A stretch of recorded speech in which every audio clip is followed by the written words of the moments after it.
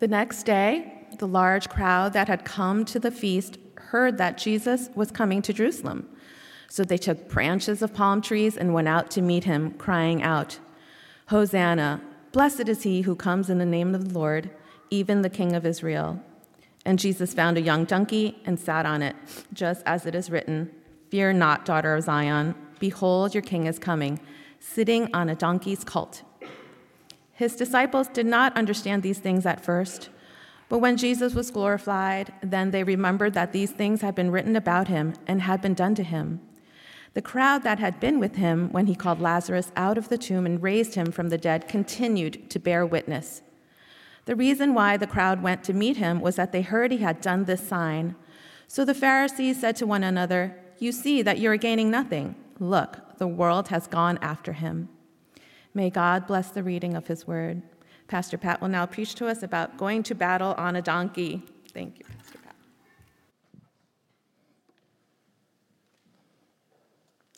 Good morning, Crossbridge. This morning, in order to appreciate and celebrate Palm Sunday, we are literally pushing the pause button on our sermon series entitled To the Ends of the Earth from the Book of Acts.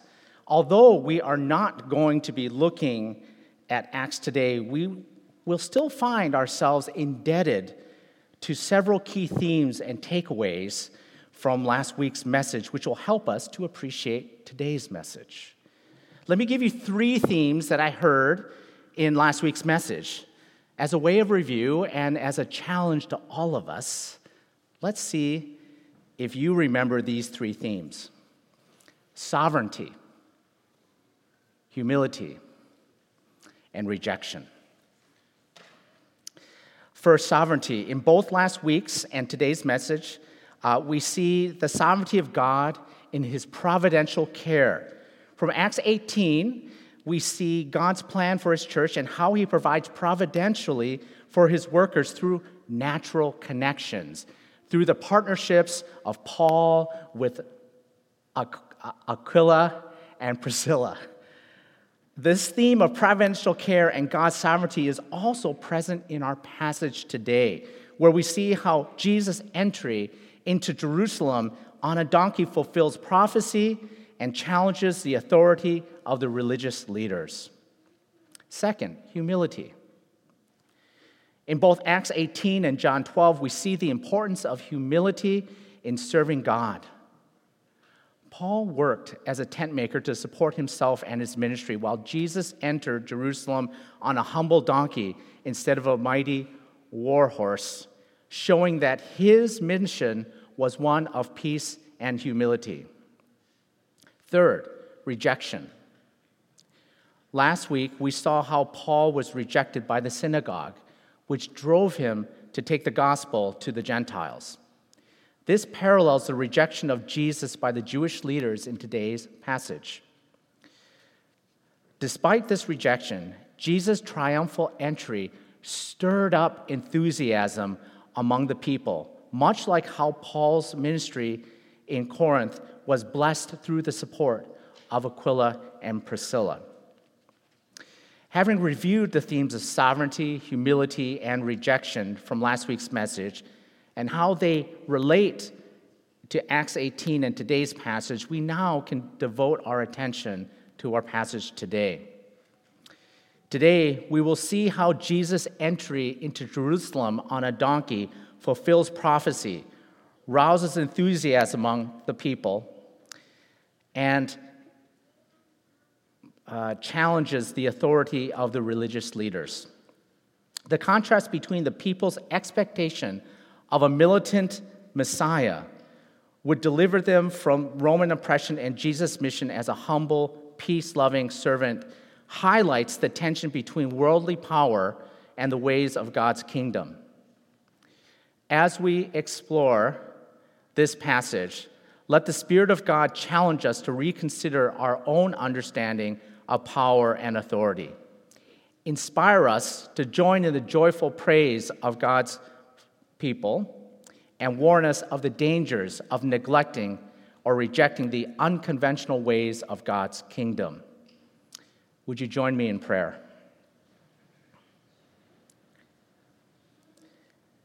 Heavenly Father, we praise you for your enduring word that illuminates our path and challenges our understanding of power and authority. We pray that your Holy Spirit would guide us to a deeper understanding of Jesus' mission as a humble servant and give us the courage to walk in his footsteps with joyful praise, even when his way challenges our expectations of what your kingdom looks like. We ask this in Jesus' name. Amen. First, let's consider the scene that's depicted in John chapter 12, verses 12 and 13, when Jesus arrived into Jerusalem amidst a warm welcome by the crowd. They were eager to greet him, placing palm branches on the road and crying out, "Hosanna! Blessed is he who comes in the name of the Lord, even the King of Israel." You see, this exuberant welcome revealed how the people of Jerusalem saw Jesus as their Messiah and King. They recognized his authority and looked to him for salvation. And during this time, the multitude of Jews and converts traveled to Jerusalem to partake in this week-long festival that is known as Passover. Hearing that Jesus would be present, they prepared to receive him with the honor and respect worthy of a king. And we read in Matthew chapter 21, verse 9, the crowds fervently hailing Jesus, declaring, "Hosanna to the Son of David. Blessed is he who comes in the name of the Lord. Hosanna in the highest." Now, see, the term Hosanna carries with it profound significance, meaning save us, or with added urgency, save us now. It expresses a deep desire of their heart for a salvation. As Jesus entered Jerusalem, the people acknowledged his dominion and authority by laying palm branches and their coats out before him as an act of submission, illustrating their belief that Jesus indeed was the promised Messiah, the reigning King of the Jews. However, we must remember that Jesus was no ordinary king. He defied expectations by riding into Jerusalem on a humble donkey rather than on a war horse. So he presented himself a bit as an unconventional warrior king who would bring peace not through force or conquest, but through love and sacrifice. Now, what is the meaning behind his choice? What message was Jesus conveying to his people? For now, I'm going to ask you to put a pin in that, and we're going to come back to that in just a few minutes. But meanwhile, let me lead us through a reflection on this particular historical event as we examine our own lives and consider whether we are giving God, Jesus, the honor, respect, and submission that he deserves. Is Jesus truly the King of our lives? Are we allowing him to have dominion and power over our actions, thoughts, even our desires? Just as the multitude welcomed Jesus into Jerusalem, let us welcome him into our hearts with the very same fervor and adoration. As followers of Christ, we are called to not only recognize Jesus as our Savior, but to submit to his will and authority in every aspect of our lives. This means allowing him to shape our very values, our decisions, and our relationships. When we fully embrace Jesus as our King, we find true freedom, peace, and purpose in our lives. So, let's remember that this arrival of an unconventional warrior king, Jesus Christ, and the crowd's enthusiastic response to his coming, may we also offer our lives as a living testament to Jesus' reign, honoring and submitting to him as our Lord and Savior. As the multitude cried out, "Hosanna," let us too cry out for his salvation. trusting in the power and love of our King, Jesus Christ. Next, in John chapter 12, verses 14 to 18, John describes the reception of crowds rejoicing as Jesus enters Jerusalem on a donkey. The people hailed him as king and expected him to be the promised Messiah. Their praise was a big deal because the crowds were big, really big. I'm going to give you a sense of their size.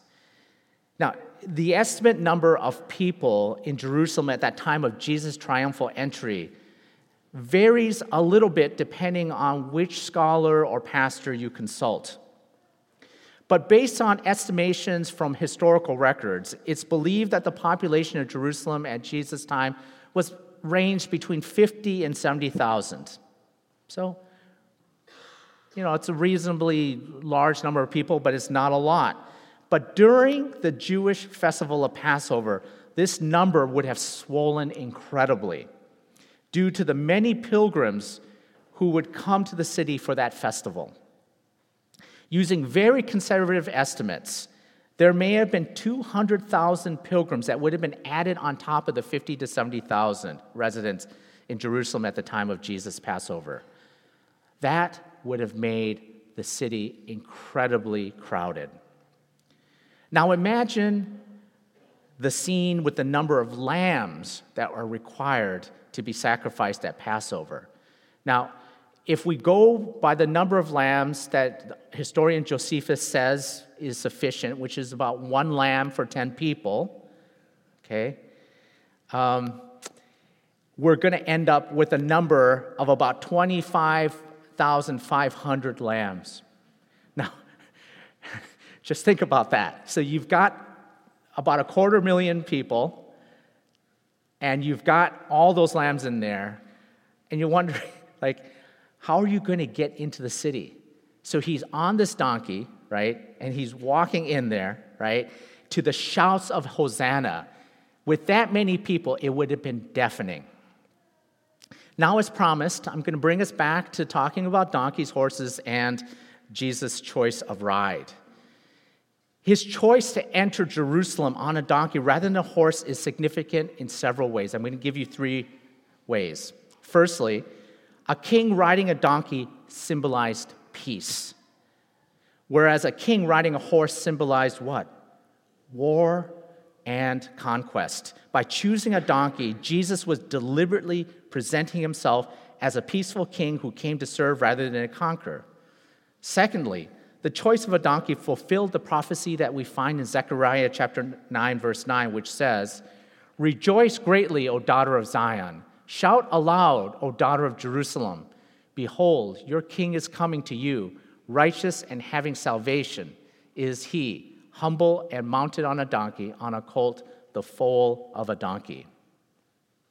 Thirdly, Jesus' choice of a donkey fulfilled the law of Deuteronomy chapter 17, which laid down certain requirements for the king of Israel. Among other things, the law specified that the king should not multiply horses for himself, nor cause people to return to Egypt to multiply horses, and he should not multiply wives for himself or increase silver or gold for himself. So by riding on a donkey instead of a horse, Jesus was fulfilling the requirements of the law and presenting himself as a king who sought neither power nor wealth nor glory, but rather he came to serve and fulfill God's purposes. As we continue, we also see the fulfillment of prophecy. In Daniel chapter 9, God outlines his plans to bring an end to sin, atone for iniquity, and establish an everlasting righteousness, among other things. Daniel's prophetic vision of 70 weeks, represented by 483 years, and culminated in Jesus' triumphal entry into Jerusalem on a donkey, as we read today in John 12 and Zechariah 9:9. This moment was a clear indication that Jesus indeed was the Messiah, the King of Israel. So as we've seen, when Jesus entered Jerusalem on a donkey, he did so in accordance to the law of Moses. And as we've seen, Jesus' entry on a donkey was a symbol of humility and peace. We also see this in Revelations chapter 19, verse 16, which reads, "On his robe and on his thigh he has a name written, King of Kings and Lord of Lords." The Apostle John describes here a vision of Jesus Christ returning as a victorious warrior with a name on his robe and on his thigh, King of Kings and Lord of Lords. This verse serves as a powerful foreshadowing of Jesus' future return on a white horse, which will ultimately result in his triumph over evil and the establishment of his kingdom on earth. Now, throughout his ministry, Jesus often demurred and sought to avoid public attention, commanding those he healed and the demons that he cast out not to reveal his identity. But his entry into Jerusalem marked a dramatic shift in his approach. Jesus intentionally rode the donkey into the city, fully aware that the multitude gathered for the Passover and the people hailed him as their king, shouting, "Hosanna." Jesus' entry into Jerusalem also marks the beginning of his hour, the appointed time for his crucifixion and resurrection. We see this in John chapter 12, verses 23 to 24, verses we didn't read, and it's here. "And Jesus answered them, 'The hour has come for the Son of Man to be glorified. Truly, truly, I say to you, unless a grain of wheat falls into the earth and dies, it remains alone. But if it dies, it bears much fruit.'" Jesus remembered his mission. He knew that his hour had come and that he would no longer he'd be able to avoid public attention. And in Luke's gospel, Jesus is recorded as saying, "I tell you, if these were silent, the very stones would cry out." The Lord was speaking to the Pharisees, explaining that if his disciples were somehow silenced, that even these stones would cry out, acknowledging his identity. And when Jesus finally and publicly declares his divinity and his intention to be king of the Jews, he went to the temple. And what did he do? He ran out all of those who were buying and selling merchandise along with the money changers. The blind and the lame came to them, and he healed them, demonstrating his power and his compassion. The disciples, however, did not appreciate the significance of these events at the time. It was only after the Holy Spirit came upon him at Pentecost that they began to comprehend the fulfillment of prophecy in Jesus' life and ministry. This honest admission of their initial lack of understanding is a testament to the credibility of the gospel writers, who did not conspire to fabricate some false narrative, but instead recorded the truth, even when it revealed their own shortcomings. As we reflect on Jesus' triumphal entry into Jerusalem, let us remember the significance of this event in God's grand plan for salvation. Jesus, the warrior king, arrived to fulfill prophecy, to reveal his true identity as the Son of God, and to carry out his mission of atoning for the sins of his people. May we also recognize and embrace him as our Savior and King, rejoicing in the hope and salvation he brings. May it be so. Third, in John chapter 12, verse 19, the Pharisees expressed their frustration at the increasing popularity of Jesus. Despite their efforts to stop people from believing in him, Jesus' his followers continue to grow in numbers. This situation is not unique to the Pharisees of Jesus' time. Many Christians face similar opposition today as they try to share the gospel with those who are resistant or indifferent. The Pharisees' reaction to Jesus' popularity serves as a cautionary tale for us believers. You see, it's easy to become frustrated or discouraged when our efforts to share the gospel seem to fall on deaf ears. However, we must remember that it is not our responsibility to convert people. Let me repeat that. It's not our responsibility to convert people. That is the work of the Holy Spirit. Our job is to do it faithfully proclaim the truth, and leave the results in God's hands. Furthermore, we must be careful not to become like the Pharisees and try to impede the work of Jesus. We may be tempted to take matters into our own hands and try to force people to believe or to suppress those who might disagree with us. However, that is never the way of Christ. He calls us to love our enemies, to pray for those who persecute us, and to trust in his sovereignty over all things. Ultimately, the Pharisees' frustration is a reminder that the gospel will be a stumbling block to whoever will not believe. But for those who have ears to hear and hearts to receive, it is the power of God unto salvation. So as we share the good news with those around us, let us do so with humility, with love, and a steadfast trust in the Lord's planning and timing. As I conclude this message and anticipate the Lord's Supper that we will partake together in a few minutes, let us reflect one last time on the events that led up to Jesus' triumphal entry into Jerusalem. And let us appreciate the significance of this momentous event and the sacrifice that the Lord has made for us. In Jesus' triumphal entry into Jerusalem, we see how the people welcomed him as an unconventional warrior king.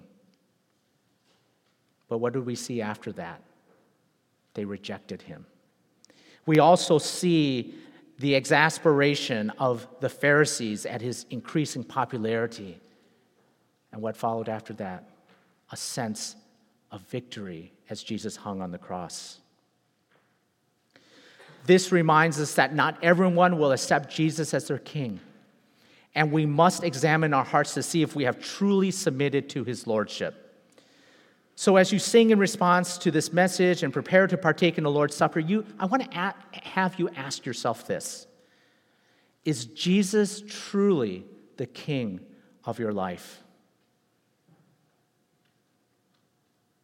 Have you truly surrendered to him and submitted to his will? Let's remember that Jesus did not come to establish solely an earthly kingdom, but rather to save us from our sins. So have you accepted his gift of salvation and acknowledged him as your Lord and Savior? Finally, as you look forward to Jesus' second coming and the establishment of his eternal kingdom, have you asked yourself, do I eagerly await for his return? And do I long to see his kingdom established on earth? Will I become a part of that? Let us remember that in celebrating this Palm Sunday and in partaking of the Lord's Supper, we are proclaiming his death until he returns again in his glory. May we, you and I, keep our eyes fixed on Jesus, our King and Savior. Join me in prayer. Father in heaven, we exalt your sovereignty and your impossibly sacrificial love that sent your own Son to die in our place for our sins. As we reflect on the significance of Jesus' triumphal entry into Jerusalem and prepare to commune with you, Lord, and with our brothers and sisters in Christ, we seek the help of your Holy Spirit to examine our hearts and surrender to Jesus as our King. We pray that we may eagerly await Christ's second coming and the establishment of his eternal kingdom, always keeping our eyes fixed on Jesus our Lord, Savior and the perfecter of our faith. In Jesus' name we pray. Amen.